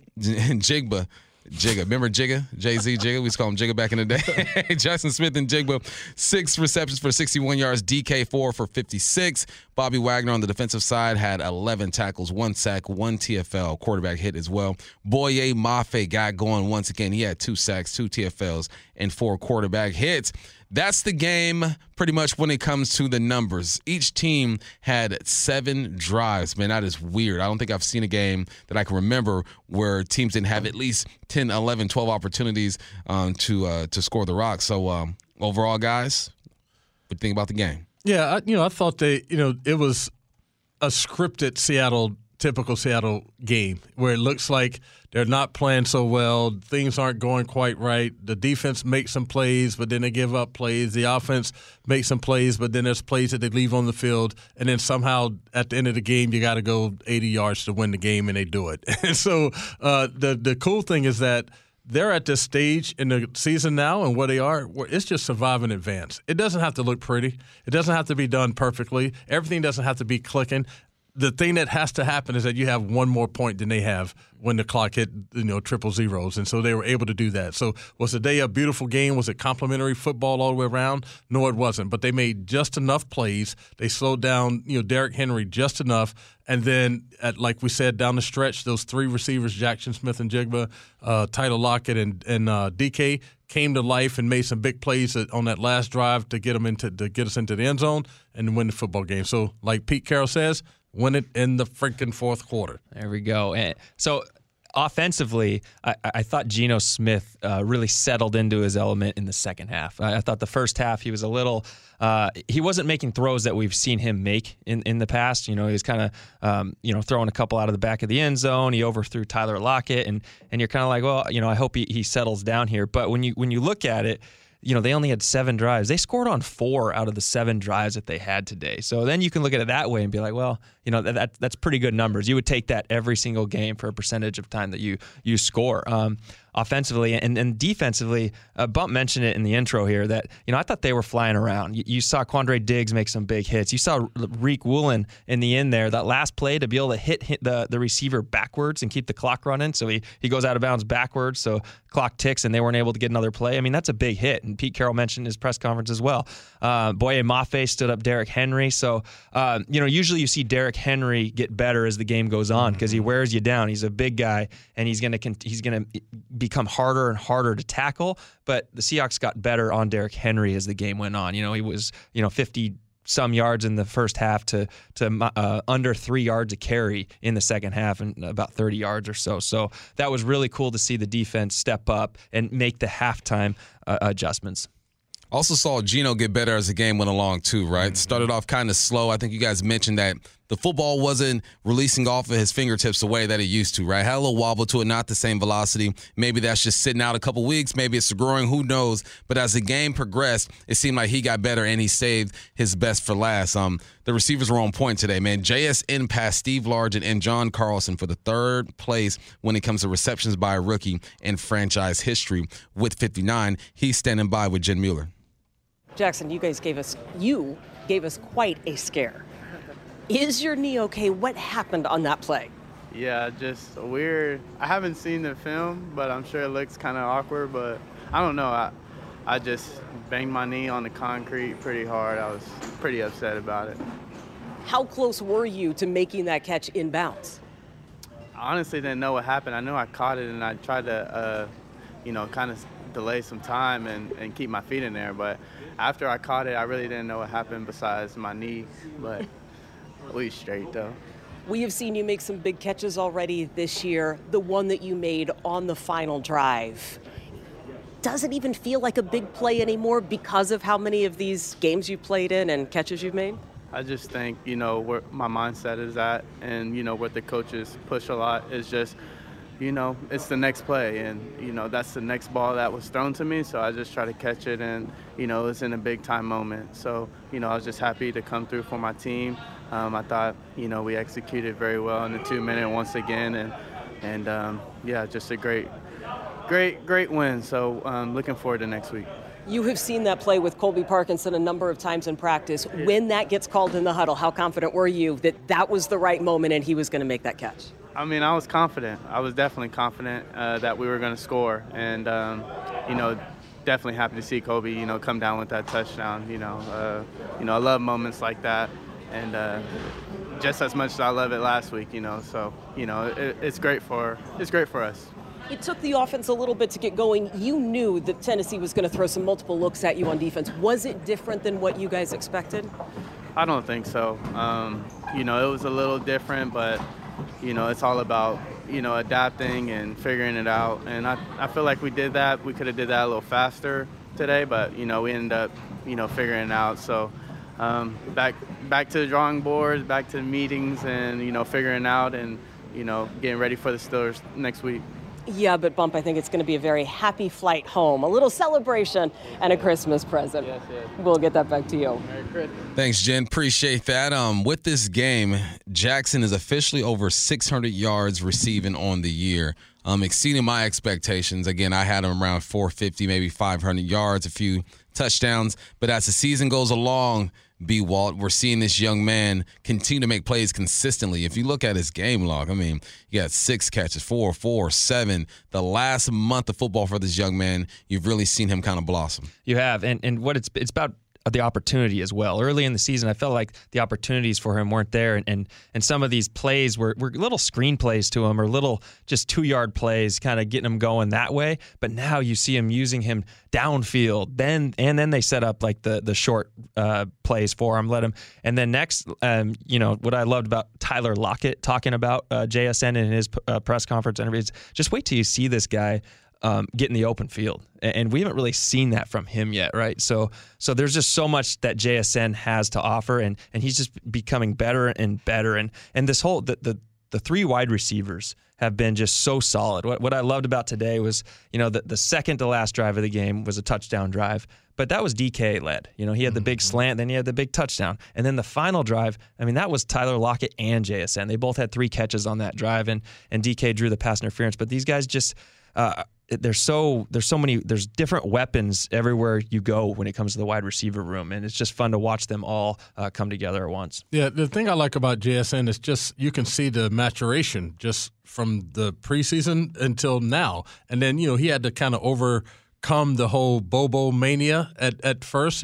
Bobo was getting like all the juice and the plays and touchdowns and all this other kind of. It seemed like if JSN did something, Bobo would do something greater. And so I'm sure that was impacting his, confidence and just, how he thought he was going to fit in with the team.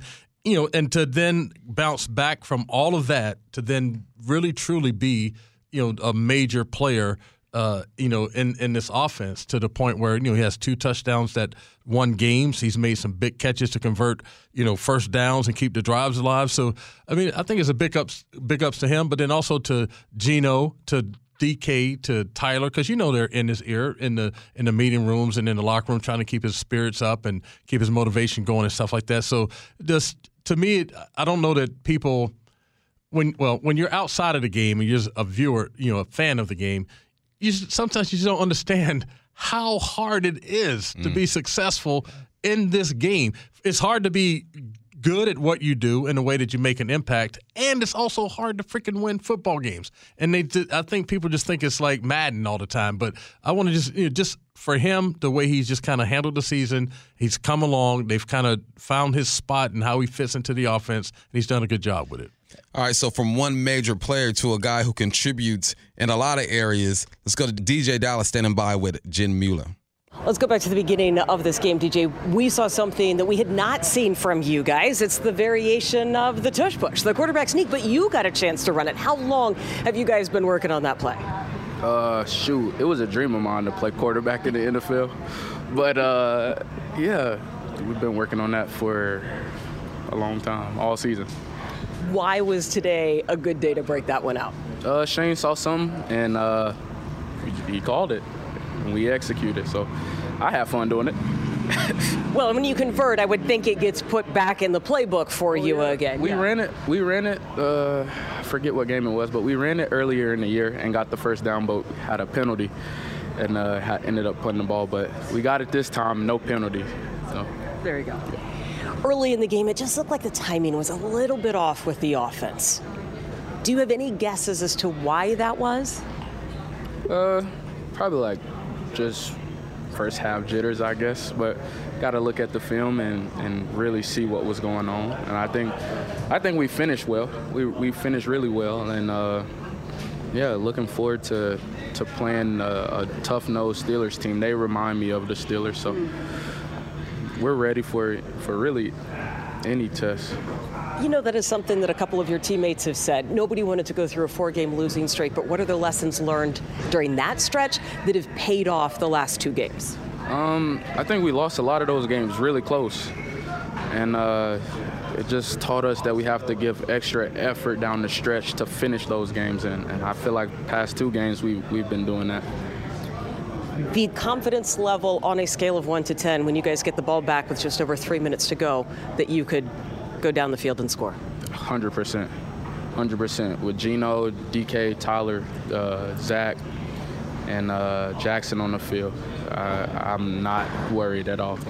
The number of 3rd and longs, both last week with Drew and this week with Gino being able to convert, is it just like kicking into a different gear at that point in time? Or because the defense knows what you got to get done, why has it been so effective on those drives the last 2 weeks? I think just, Shane being the coach that he is and dialing it up when necessary.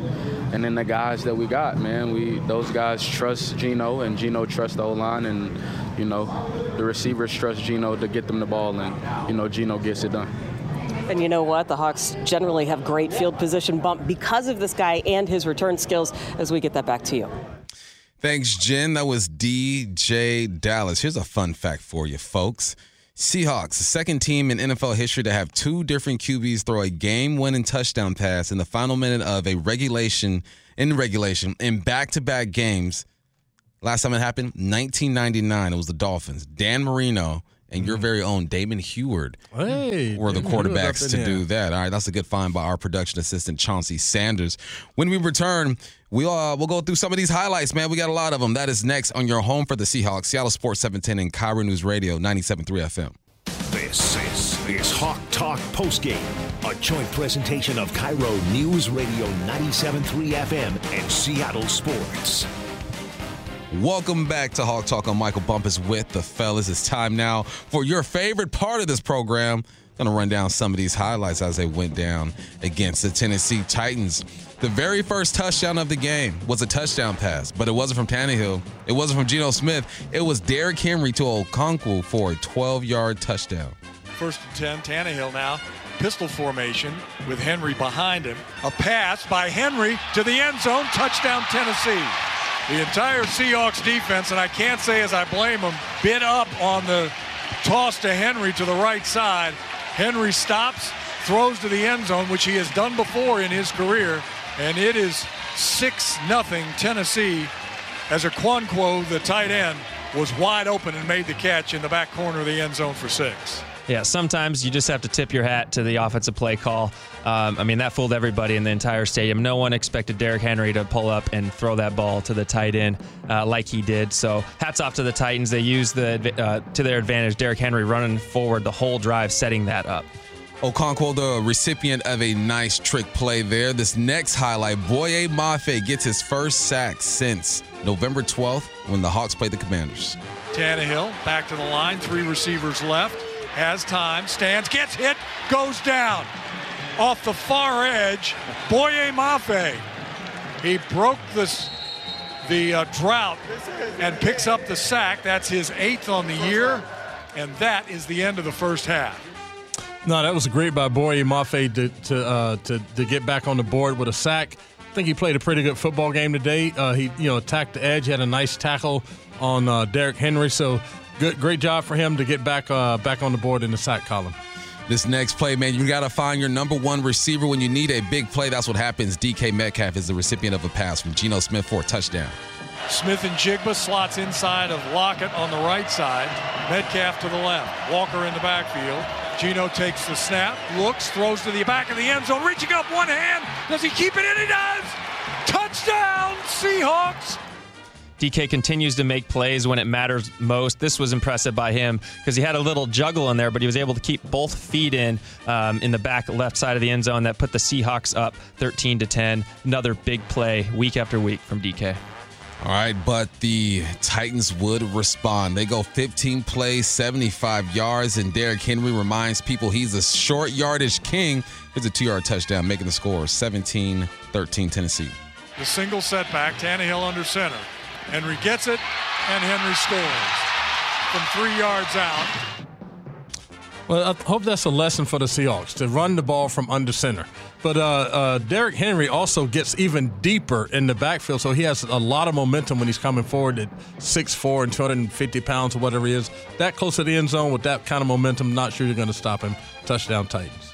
So the Hawks need to respond. They are down with not much time left on the clock, and they do exactly that. 14 plays, 75 yards. Who do you find in the end zone? The kid out of Stanford, Colby Parkinson.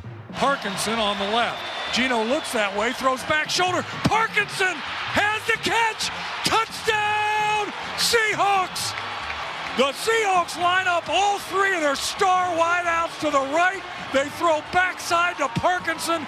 A perfect back shoulder throw by Geno. And the Seahawks go up 19-17 with 57 seconds left, awaiting the PAT. What a great call and a great throw by Geno. Yeah, their third score of 3 drives in the second half, and this one meant the most. Colby just uses his big body and is able to kind of box out the defender there. And what I loved is that Quandre Diggs had taught Colby through this, that they've been practicing it over and over again in practice against each other, and finally they were able to pull it out in the game, and Colby was the hero here. All right, the Titans would have the football, man, and they're trying to go down the football field. Man, they pick up a couple of first downs, but when it was all said and done, these last 2 plays were the biggest of the game for this defense. Ryan Tannehill sacked one more time by Draymond Jones. Hopkins wide to the near side with slots to both sides. Tannehill looks. He gets hit. He goes down. Draymond Jones. Clock is going to keep moving. Another sack for the Seahawks. Yeah, I think the Seahawks ended up with 6 sacks today, and it was good to see Draymond Jones get a sack. He's been a guy that has been working hard, creating plays for other people, and may not fill up the stat book every week, but it was good for him to get a sack here to kind of help seal the win and end the game. All right, the Titans will still have the football, and Ryan Tannehill finds Colton Dowell for a 3-yard gain, but he can't get out of bounds. Why? Reek Woolen with a big hit to slow him down. The clock runs out. Game over. Seahawks win. The Titans have to try to race their receivers back to the line of scrimmage just to spike it. Now they're not going to spike it. They're going to throw near side. Ball is caught and knocked out of bounds, but the clock doesn't stop. The receiver caught it. Clock is ticking down. 2-1. Seahawks are going to win this game. The defense hangs on. They win it.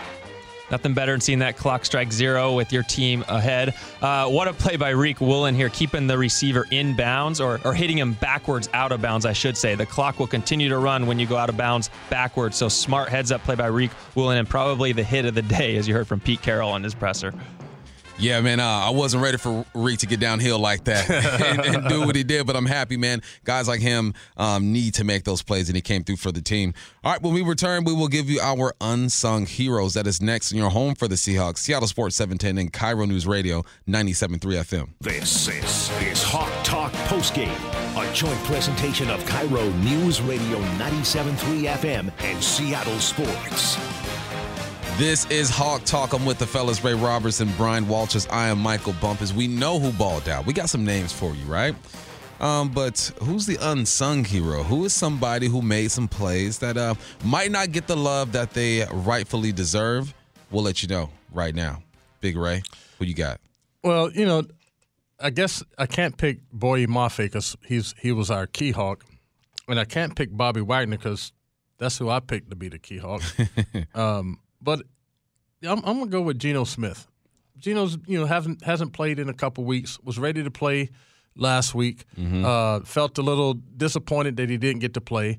Probably as hard as you tried not to hear it, you had to hear the noise of people saying maybe Drew Lock should be the starter moving forward and all this other kind of stuff. Came out today, wasn't really on top of his game early. But, man, in the last drive, 75 yards, needed a touchdown. He went and got it done. And so I'm going to give my unsung hero to Geno Smith. Yeah, I like it. I'm gonna go with a guy that was asked to step up. You know, when Jordan Brooks went down with the ankle injury, he was asked to fill in and actually fill some big shoes, having to tackle Derrick Henry. And it was Devin Bush. He came in and filled the role nicely. You know, we didn't really see like a weakness, you know, when he had to fill in for Jordan Brooks. And I think that was big. He had 6 tackles on the day and 1 tackle for loss. So to have that depth like that and a guy like that can fill in for Jordan Brooks is big. So I'll give it to Devin Bush. I like those picks. You got Geno, who's gets hated on even if he does exactly what Drew Lock did and a little bit more. You got Devin Bush, who was brought over here to really be a starter, but then Jordan Brooks comes back healthy, and then Bobby Wagner is playing, so he's spotty, so he stepped up. I am going to go with Quandre Diggs, and I'm going to go Quandre Diggs just because of that hit. Mm-hmm. Like every now and then, you know, you're on a team, and I feel like guys are looking for somebody to do something. You know, somebody make a play, somebody do something. And boom, once Quandre did that, I felt like it was a snowball effect. You started seeing big hits. We haven't seen, at least I don't remember a game as of late this year where we had that many big hits. I can count like 3 or 4 big hits. But yeah, I like those picks, man. Well, you guys are getting good at this, man. Yeah, I was thinking about Bush as well because you didn't really notice anything when Brooks went out, and you thought like, oh man, what's going to happen? There wasn't a real drop off there, and he showed it well. And then also, man, just even the play that Quandre got flagged on, it's like, come on, dog, like you got to let these dudes play football. Like I feel like you have to look at some of those hits and try to at least judge some of the intent. Exactly. You can see that he was leading with his hands. Yeah. But your hands collapse and your body is still moving forward. So he hit, you know, his face mask hit the other dude's face mask. Come on, dog. Like that's just like it's still football, man. Like, jeez. Wait, so forget what the rules said. I know his face mask hit his face mask, yeah, but the intent wasn't there. Yeah, he wasn't trying to take the dude's head off or anything. He just coming up making a physical tackle, man. It just makes it hard. I mean, being an offensive player, I just can't imagine what it must be like to play defense. It has to be. You have to be thinking through every single thing that you do. You know, like whether you're tackling a person or, you know, trying to cover a receiver in the secondary, like all these different kinds of things. Sacking the quarterback, you have about a 6-inch space on the quarterback's body that you like. There was a flag against who did we just play? The Titans, where the guy hit Geno low, but he hit him in the thighs. Like it wasn't like he hit him in the knee or below the knee, and it was a penalty. So it's just like, it's just difficult, man. And so it was frustrating because sometimes you need those types of hits to kind of set the tone. Right. And that's what I think Quandre was doing today. He was trying to set the tone, and unfortunately on that one he got a penalty. He'll probably get a $10,000 fine. Man. All up in the dude's pocket. All in his pocket. Over the holidays. On the holiday season. Come on, dog. Let him live. Yeah, put that $10,000 back in his stocking. All right. You heard it, Santa. When you visit the Diggs home, drop a $10K in his stocking, and everything will be all right. All right, man. When we come back, we're going to talk about this playoff picture. The Hawks are alone in the 7th seed right now. We'll also look at the Steelers. That's who the opponent is next week. That is next on your home for the Seahawks. Seattle Sports 710 and Cairo News Radio 97.3 FM. This is Hawk Talk Postgame, a joint presentation of Cairo News Radio 97.3 FM and Seattle Sports. Welcome back to Hawk Talk. I'm Michael Bumpus with the fellas, Ray Roberts and Brian Walters. Let's look at this playoff picture. 1 through 7, number 1 seed, you got the Niners. Number 2, the Lions at 11-4. Cowboys at 10-4. As of now, I believe they're playing as we speak. You got Tampa Bay, they're 7-7. Looks like they're going to improve to 8-7. Philly is 10-4. The Rams are 8-7, and Seattle Seahawks are 8-7 at the number 7 spot. Thank you to the Lions for taking care of the Minnesota Vikings. The Lions actually play the Vikings one more time. They could take another L there. You're looking at the Los Angeles Rams. They have to play the 49ers. You assume that the Niners would take care of business there depending on the playoff situation. It might sit some players. Who knows? But nonetheless, the Seahawks are in the playoffs as of now. You still have to handle business. You got your help, the help that you wanted. You got the win that you wanted. But don't stop here. Got to keep winning. Yeah, absolutely. And Pete said it, during the week that the Philadelphia game was kind of the kickoff for the playoffs for the Seahawks. And so it was great that on that platform and that big primetime stage that you won a game in the fashion that you won it, because then it kind of carried over to today to where they maybe not play as well, but they had the mindset. They had been there and done that just last week in the same situation. Almost was it the same score, B. Walt? And then Gino and Drew's stats were pretty much the same. So it's been playoff for 2 weeks now, and so all they got to do is finish this playoff run into the playoffs. Yeah, nothing special. When you're in. Yeah. That's as easy as it gets right now for the Seahawks after getting the help they got today. If you lose, then it becomes a little different. You're relying on some other teams to fall off. But, I don't think there's any other message but just win, right? Just win the game. You got Pittsburgh, who's battling for the AFC spot, too, so next week's going to be huge for both teams. And then if you can get through Pittsburgh, I think the Seahawks can handle Arizona, and then we'll find out where they go. I don't know. I feel like the Eagles might overtake the Cowboys there for that division lead. So, but who knows? I don't know what's going to happen there. But when you're in, that's all that matters for the Seahawks. Win and you're in. Keep things rolling. So now we got to focus on the Pittsburgh Steelers. There was some drama this past week. This year, honestly, think about Tomlin and people thinking that he might be done in this league.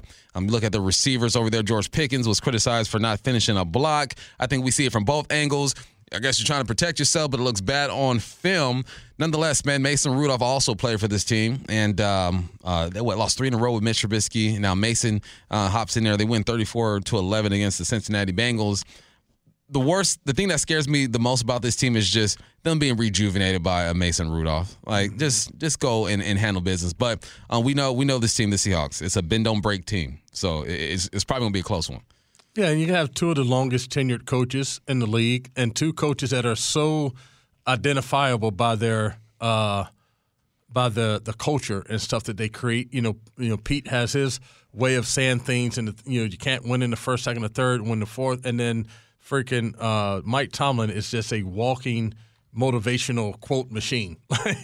He just has a way of talking and being so matter of fact the way he says stuff. And so it's going to be really interesting. We talked earlier about how similar the teams are, the situations they are in, the playoff run, the way their seasons have gone. I think B. Walt, demonstrated that Seahawks went on this 4-game losing streak. The Steelers lost 4 or 6 games. So they're both in this situation where they have to win to get in. So it's going to be, at first, a couple of weeks ago, maybe looking at this game, you thought like, it's a winnable, should be a relatively easy game to win. Not saying easy like they're pushovers, but now this game has a little bit more juice to it because both teams are still fighting for something. Yeah, when you go 4 weeks back and you look, they lost to Arizona 24-10, and they lost to New England 21-18. Those are 2 of the worst teams in the league, and they lose them. You're just going, okay, this Pittsburgh game, this might be an easy one, but now, Cincinnati, they beat them handily on Saturday, 34-11, and they were rolling. Cincinnati was playing good football. Jake Browning was taking control of that offense, so the Steelers are coming in now on a high with Mason Rudolph at the helm. But all those 3 losses that they had in a row there was with Mitchell Trubisky. So I don't think we will be seeing him unless obviously Mason Rudolph goes down. But to me, the Steelers, it's all about their run game, their power game, and stopping the 2 running backs again. As you saw today with the double-headed monster with Derrick Henry and Spears, they have Najee Harris and Jaylen Warren. So it'll be all about stopping the running game. Spears is going to be okay, side note. I think he's going to be all right. All right, but you got Najee, you got George Pickens, you got Mason Rudolph, and a well-coached Tomlin team. That's one thing you can count on. They're going to be ready to go. Hey, today's final score, Seahawks 20, Titans 17. You've been listening to Hawk Talk on Seattle Sports 710 and Cairo News Radio 97.3 FM. I'd like to thank the people who make our broadcast possible. Production assistant is Chauncey Sanders. Studios coordinator Max Strobel and Nathan Gamet. I'm sorry, Nathan. First time reading your name, bruh. I get you right. Gamet, my man Gamet. Here we go. Executive producer of the Seahawks Radio Network is Nasa Chobe. The Seahawks return home to take on the Pittsburgh Steelers on New Year's Eve. Pre-game coverage begins at 10 a.m. on our Seattle stations. For Ray Roberts and Brian Walters, I'm Michael Bumpus. Hawks get it done 20-17. Talk to you guys next week. Merry Christmas.